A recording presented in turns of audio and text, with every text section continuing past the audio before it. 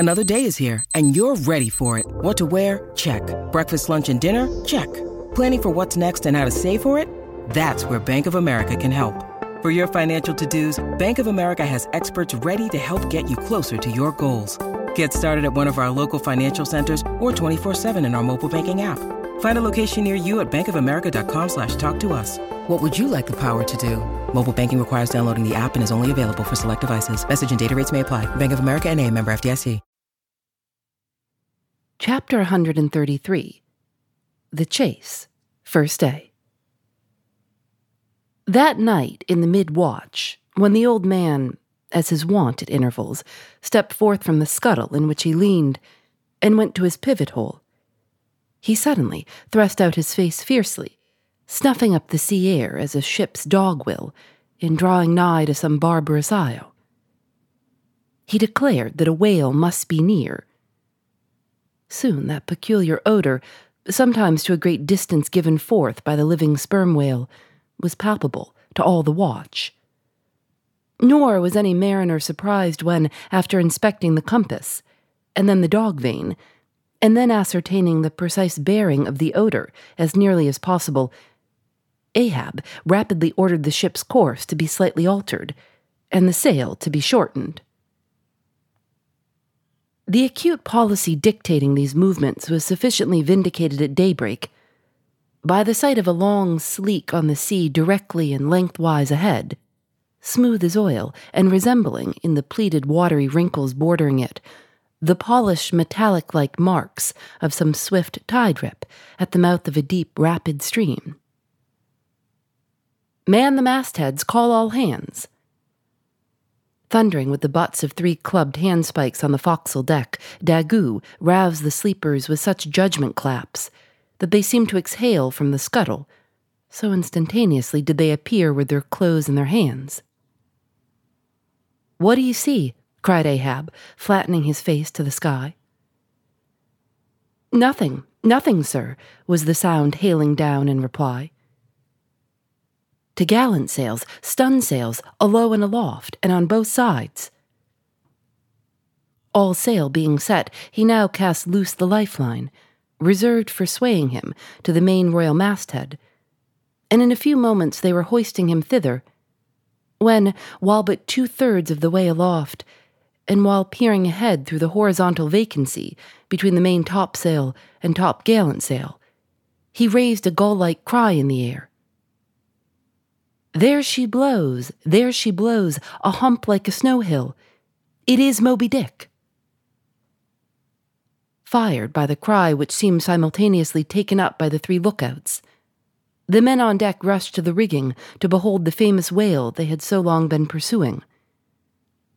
Ahab had now gained his final perch, some feet above the other lookouts, Tashtego standing just beneath him on the cap of the top-gallant mast, so that the Indian's head was almost on a level with Ahab's heel. From this height, the whale was now seen some mile or so ahead, at every roll of the sea revealing his high, sparkling hump, and regularly jetting his silent spout into the air. To the credulous mariners it seemed the same silent spout they had so long ago beheld in the moonlit Atlantic and Indian Oceans. "And did none of ye see it before?" cried Ahab, hailing the perched men all around him. "I saw him almost that same instant, sir, that Captain Ahab did, and I cried out," said Tashtego. "Not the same instant, not the same. No, the doubloon is mine. Fate reserved the doubloon for me. I, only. None of ye could have raised the white whale first. There she blows, there she blows, there she blows, there again, he cried, in long-drawn, lingering, methodic tones, attuned to the gradual prolongings of the whale's visible jets. "He's going to sound, in stun sails. Down top-gallant sails, stand by 3 boats. Mr. Starbuck, remember, stay on board and keep the ship. Helm there. Luff a point. So, steady, man, steady. There go flukes. No, only black water. All ready the boats there? Stand by. Lower me, Mr. Starbuck, lower. Quicker. and he slid through the air to the deck. "He is heading straight to leeward, sir," cried Stubb. "Right away from us. Cannot have seen the ship yet."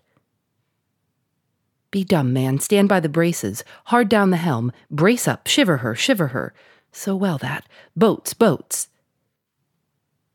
Soon all the boats but Starbuck's were dropped, all the boat sails set, all the paddles plying, with rippling swiftness shooting to leeward and Ahab heading the onset. A pale death glimmer lit up Fedallah's sunken eyes. A hideous motion gnawed his mouth. Like noiseless nautilus shells, their light prows sped through the sea, but only slowly they neared the foe. As they neared him, the ocean grew still more smooth, seemed drawing a carpet over its waves, seemed a noon meadow, so serenely it spread.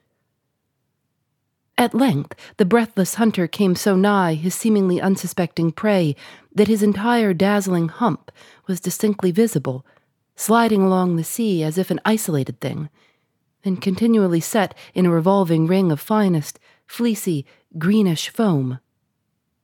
He saw the vast, involved wrinkles of the slightly projecting head beyond. Before it, far out on the soft Turkish rugged waters, went the glistening white shadow from his broad, milky forehead, a musical rippling playfully accompanying the shade. And behind, the blue waters interchangeably flowed over into the moving valley of his steady wake, and on either hand bright bubbles arose and danced by his side. But these were broken again by the light toes of hundreds of gay fowl, softly feathering the sea, alternate with their fitful flight, and like to some flagstaff rising from the painted hull of an argosy, the tall but shattered pole of a recent lance projected from the white whale's back, and at intervals one of the cloud of soft-toed fowls hovering and to and fro skimming like a canopy over the fish, silently perched and rocked on this pole, the long tail feathers streaming like pennons. A gentle joyousness, a mighty mildness of repose and swiftness invested the gliding whale. Not the white bull Jupiter swimming away with ravished Europa clinging to his graceful horns, his lovely leering eyes sideways intent upon the maid, with smooth bewitching fleetness, rippling straight for the nuptial bower in Crete. Not Jove, not that great majesty supreme, that surpassed the glorified white whale as he so divinely swam. On each soft side, coincident with the parted swell that by once leaving him, then flowed so wide away, on each bright side the whale shed off enticings. No wonder there had been some among the hunters who, namelessly transported and allured by all this serenity, had ventured to assail it, but had fatefully found that quietude but the vesture of tornadoes. Yet calm, enticing calm, O whale, thou glidest on, to all who for the first time eye thee, no matter how many in that same way thou mayest have bejuggled and destroyed before. And thus, through the serene tranquillities of the tropical sea, among waves whose hand-clappings were suspended by exceeding rapture, Moby Dick moved on, still withholding from sight the full terrors of his submerged trunk, entirely hiding the wrenched hideousness of his jaw. But soon the fore part of him slowly rose from the water. For an instant his whole marbleized body formed a high arch, like Virginia's natural bridge, and warningly waving his bannered flukes in the air, the grand god revealed himself, sounded, and went out of sight. Hoveringly halting and dipping on the wing, the white seafowls longingly lingered over the agitated pool that he left. With oars apeak and paddles down, the sheets of their sails adrift, the three boats now stilly floated, awaiting Moby Dick's reappearance. "An hour," said Ahab, standing rooted in his boat's stern, and he gazed beyond the whale's place, towards the dim blue spaces and wide wooing vacancies to leeward. It was only an instant, for again his eyes seemed whirling round in his head as he swept the watery circle, The breeze now freshened, the sea began to swell. The birds, cried Tashtego. In long Indian file, as when herons take wing, the white birds were now all flying towards Ahab's boat. And when within a few yards began fluttering over the water there, wheeling round and round with joyous expectant cries. Their vision was keener than man's. Ahab could discover no sign in the sea. But suddenly, as he peered down and down into its depths, he profoundly saw a white living spot, no bigger than a white weasel, with wonderful uprising, and magnifying as it rose till it turned. And then there were plainly revealed two long, crooked rows of white, glistening teeth floating up from the undiscoverable bottom. It was Moby Dick's open mouth and scrolled jaw, his vast, shadowed bulk still half blending with the blue of the sea. The glittering mouth yawned beneath the boat like an open-doored marble tomb, and giving one sidelong sweep with his steering oar, Ahab whirled the craft aside from this tremendous apparition. Then, calling upon Fedallah to change places with him, went forward to the bows, and seizing purse harpoon, commanded his crew to grasp their oars and stand by to stern. Now, by reason of this timely spinning round the boat upon its axis, its bow, by anticipation, was made to face the whale's head, while yet under water. But, as if perceiving this stratagem, Moby Dick, with that malicious intelligence ascribed to him, sidelingly transplanted himself, as it were, in an instant, shooting his pleated head lengthwise beneath the boat. Through and through every plank and each rib, it thrilled for an instant, the whale obliquely lying on his back, in the manner of a biting shark, slowly and feelingly taking its bows full within his mouth, so that the long, narrow, scrolled lower jaw curled high up into the open air, and one of the teeth caught in a rowlock. The bluish pearl white of the inside of the jaw was within 6 inches of Ahab's head, and reached higher than that. In this attitude, the white whale now shook the slight cedar as a mildly cruel cat her mouse. With unastonished eyes, Fedallah gazed and crossed his arms. But the tiger-yellow crew were tumbling over each other's heads to gain the uttermost stern. And now, while both elastic gunwales were springing in and out, as the whale dallied with the doomed craft in this devilish way, and from his body being submerged beneath the boat, he could not be darted at from the bows, for the bows were almost inside of him, as it were. And while the other boats involuntarily paused, as before a quick crisis impossible to withstand, then it was that monomaniac Ahab, furious with this tantalizing vicinity of his foe, which placed him all alive and helpless in the very jaws he hated, frenzied with all this, he seized the long bone with his naked hands and wildly strove to wrench it from its grip. As now he thus vainly strove, the jaw slipped from him, the frail gunwales bent in, collapsed and snapped, as both jaws, like an enormous shears sliding further aft, bit the craft completely in twain, and locked themselves fast again in the sea, midway between the two floating wrecks. These floated aside, the broken ends drooping, the crew at the stern wreck clinging to the gunwales and striving to hold fast to the oars to lash them across.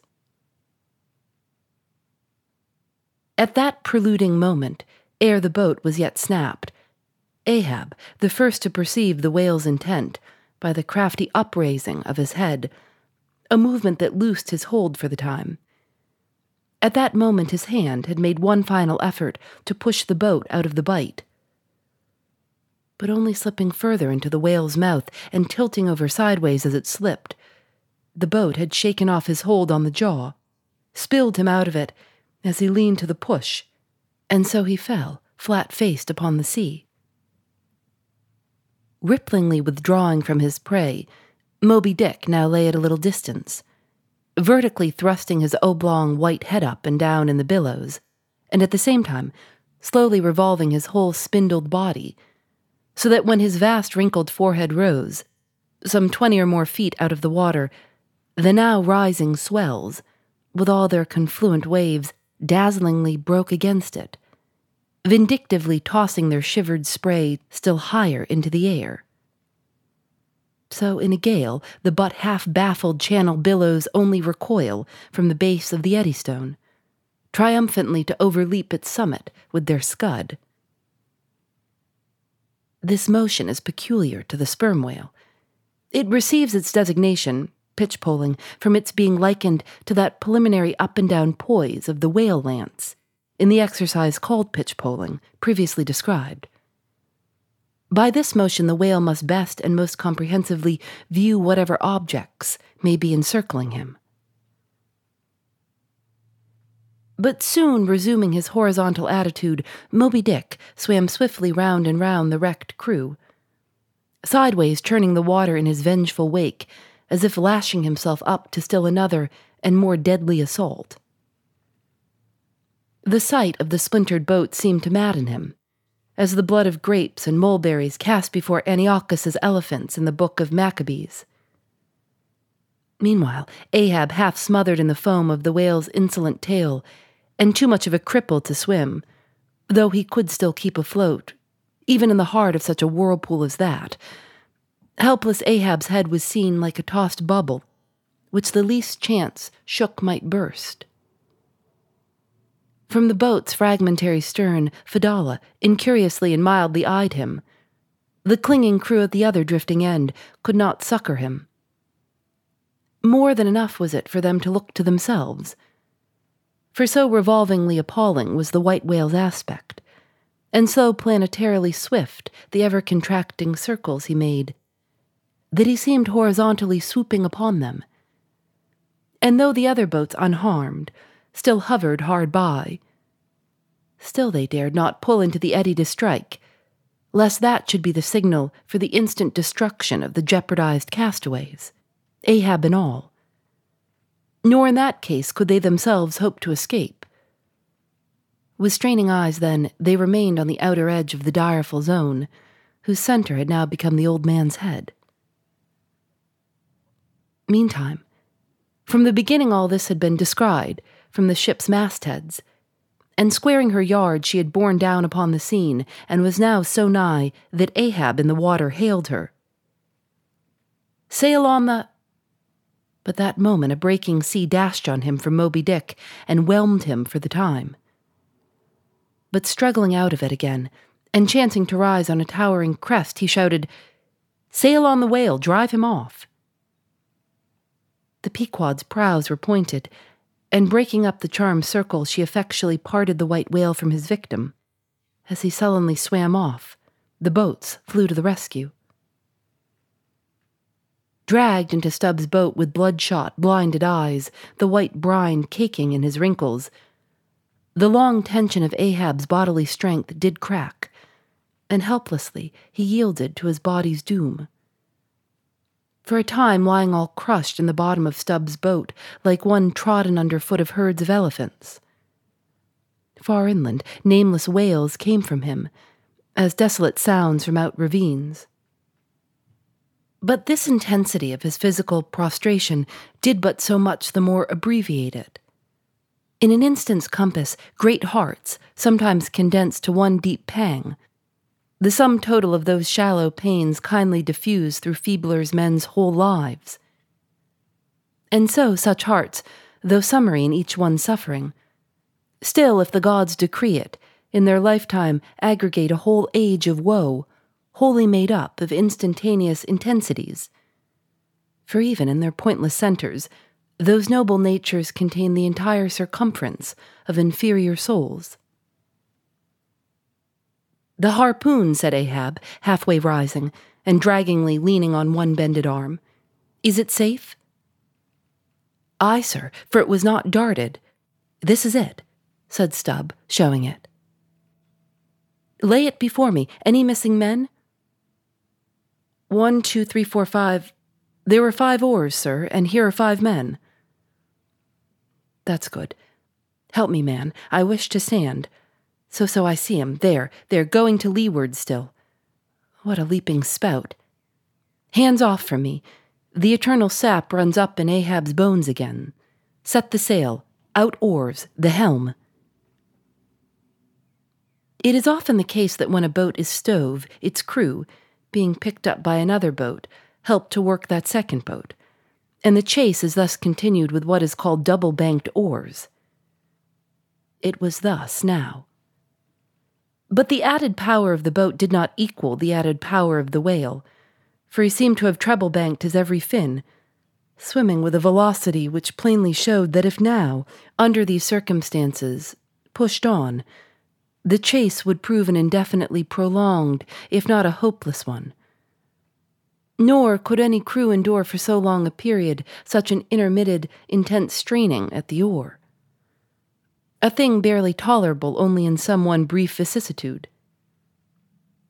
The ship itself, then, as it sometimes happens, offered the most promising intermediate means of overtaking the chase. Accordingly, the boats now made for her, and were soon swayed up to their cranes, the two parts of the wrecked boat having been previously secured by her. And then, hoisting everything to her side, and stacking her canvas high up, and sideways outstretching it with stun sails, like the double-jointed wings of an albatross, the Pequod bore down in the leeward wake of Moby Dick. At the well-known methodic intervals, the whale's glittering spout was regularly announced from the manned mastheads, and when he would be reported as just gone down, Ahab would take the time, and then pacing the deck, binnacle watch in hand, so soon as the last second of the allotted hour expired, his voice was heard. "Whose is the doubloon now? Do you see him?" And if the reply was no, sir, straightway he commanded them to lift him to his perch. In this day the day wore on. Ahab now aloft and motionless, anon unrestingly pacing the planks. As he was thus walking, uttering no sound except to hail the men aloft, or to bid them hoist a sail still higher, or to spread one to a still greater breadth, thus to and fro pacing beneath his slouched hat, at every turn he passed his own wrecked boat, which had been dropped upon the quarter-deck, and lay there reversed, broken bow to shattered stern. At last he paused before it, and as in an already overclouded sky fresh troops of clouds will sometimes sail across, so over the old man's face there now stole some such added gloom as this. Stubb saw him pause, and perhaps intending, not vainly, though to evince his own unabated fortitude, and thus keep up a valiant place in his captain's mind, he advanced, and eyeing the wreck exclaimed, "The thistle the ass refused. It pricked his mouth too keenly, sir. Ha!" What soulless thing is this that laughs before a wreck? Man, did I not know thee brave as a fearless fire, and as mechanical, I could swear thou wert a poltroon. Groan nor laugh should be heard before a wreck. "Aye, sir," said Starbuck, drawing near. "'Tis a solemn sight, an omen and an ill one." Omen, the dictionary. If the gods think to speak outright to man, they will honorably speak outright, not shake their heads and give an old wives' darkling hint. Begone. Ye two are the opposite poles of one thing. Starbuck is Stubb reversed, and Stubb is Starbuck, and ye two are all mankind, and Ahab stands alone among the millions of the peopled earth, nor gods nor men his neighbors. Cold, cold, I shiver. How now? Aloft there. Do you see him? Sing out for every spout, though he spout 10 times a second.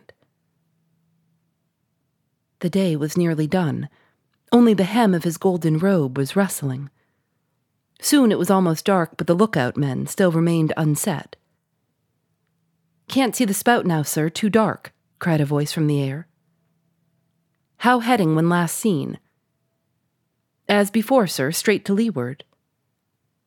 "Good, he will travel slower now 'tis night. Down royals and top-gallant stun sails, Mr. Starbuck.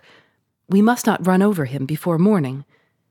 He's making a passage now, and may heave to a while. Helm there, keep her full before the wind.